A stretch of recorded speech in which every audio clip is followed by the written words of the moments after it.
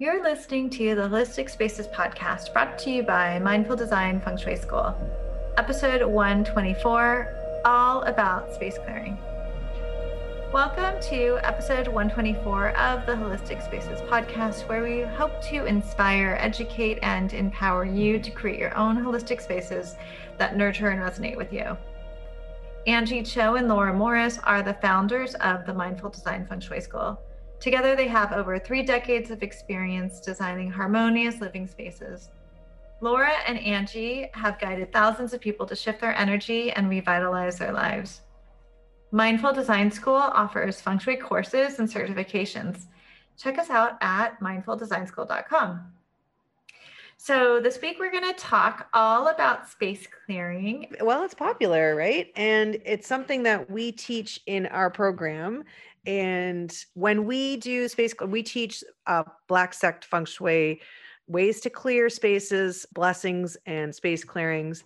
And so in the traditional BTB method, but we also like to use our own, there's so many ways to clear spaces. Angie has, she practices, other modalities, and we've come from other modalities. Plus there's ways that you can use that are very like within the feng shui practice, using items that we use in BTB in a way that's really accessible. So I thought what we could talk about today would be, we are each going to share our favorite ways to clear the space that are simple and easy, so that you don't necessarily need to do it with a practitioner. Now, having said that, there are some spaces that need some serious clearing sometimes, right? Or you just feel like you want someone else to do it because it's too personal, and and it's good to actually have someone else do your feng shui and that kind of stuff as well. Then absolutely work with a consultant or practitioner. Our grads, on our website, they've all been trained in these different methods.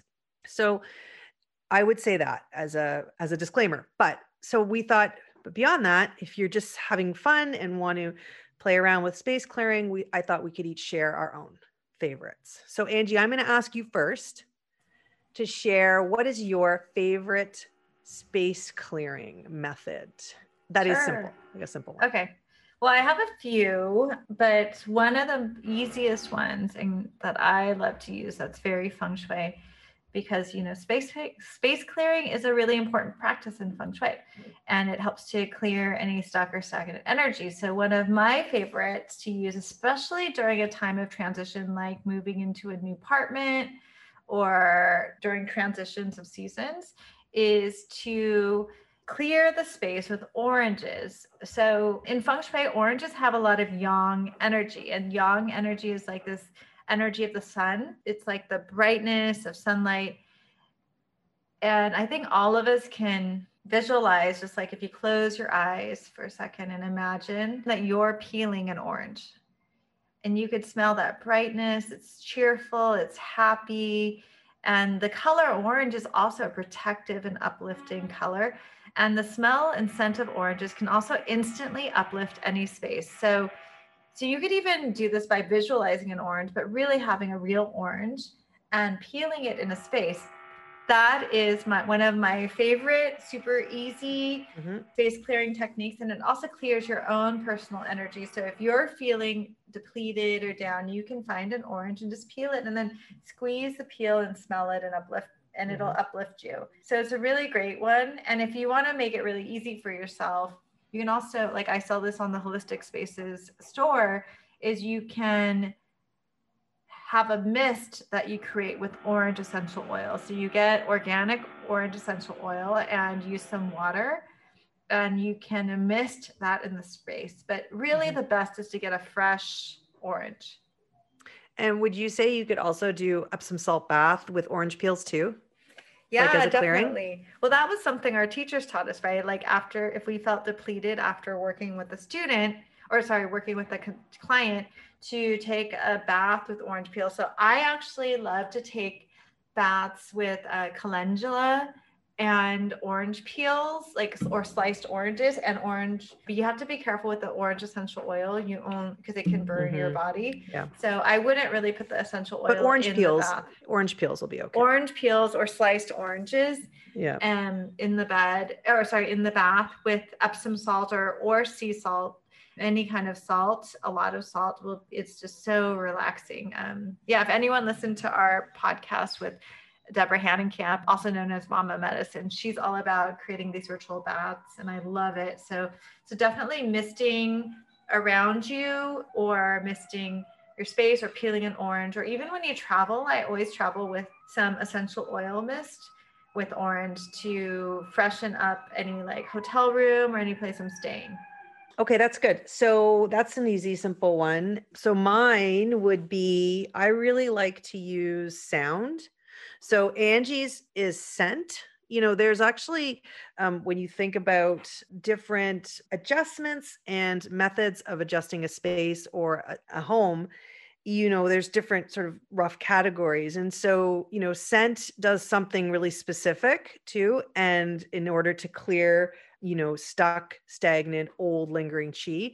And then other ones that another sort of category is sound. So my go-to one that's easy to do, and I think is quite powerful, and I've had really great success with it, is using bells and ringing. And I use either Tingsha bells or a Tibetan bell in a space. And the idea is that when you're doing it, you really want to do it slowly, do it deliberately, make sure the ring is clear and crisp, that you're hitting it the right way, or that you're ringing it the right way, like that it's a real, that metal that you've had. So you obviously, you're using the chi of metal as well. So it's this clarifying, communicating, putting your voice out there as well. And there's a lot of layers to it. But if you ring a bell, and let's just go with a Tingsha bell, because that's probably easy for people to, some people have it. You could stand in the center of each room and ring that bell 9 times. And each time you ring it, you wait until until the last vibration is done. Like don't cut the vibrations off. And you should be able, and while you're doing it, you're going to visualize those vibrations are moving through you, moving through the walls, moving through the whole space. And each time they move through, they're transforming the chi, they're shifting the chi.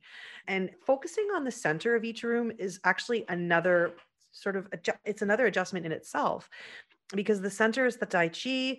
It ties into everything. It's about how we kind of harmonize, how we feel unified, grounded together. If we're sort of feeling like we're at our wits' end and scattered, centers are really a great place to focus on. So that is my go-to, is the bells, letting them ring 9 times in each room. And if you don't want to go to each room, then just do this overall center of the home.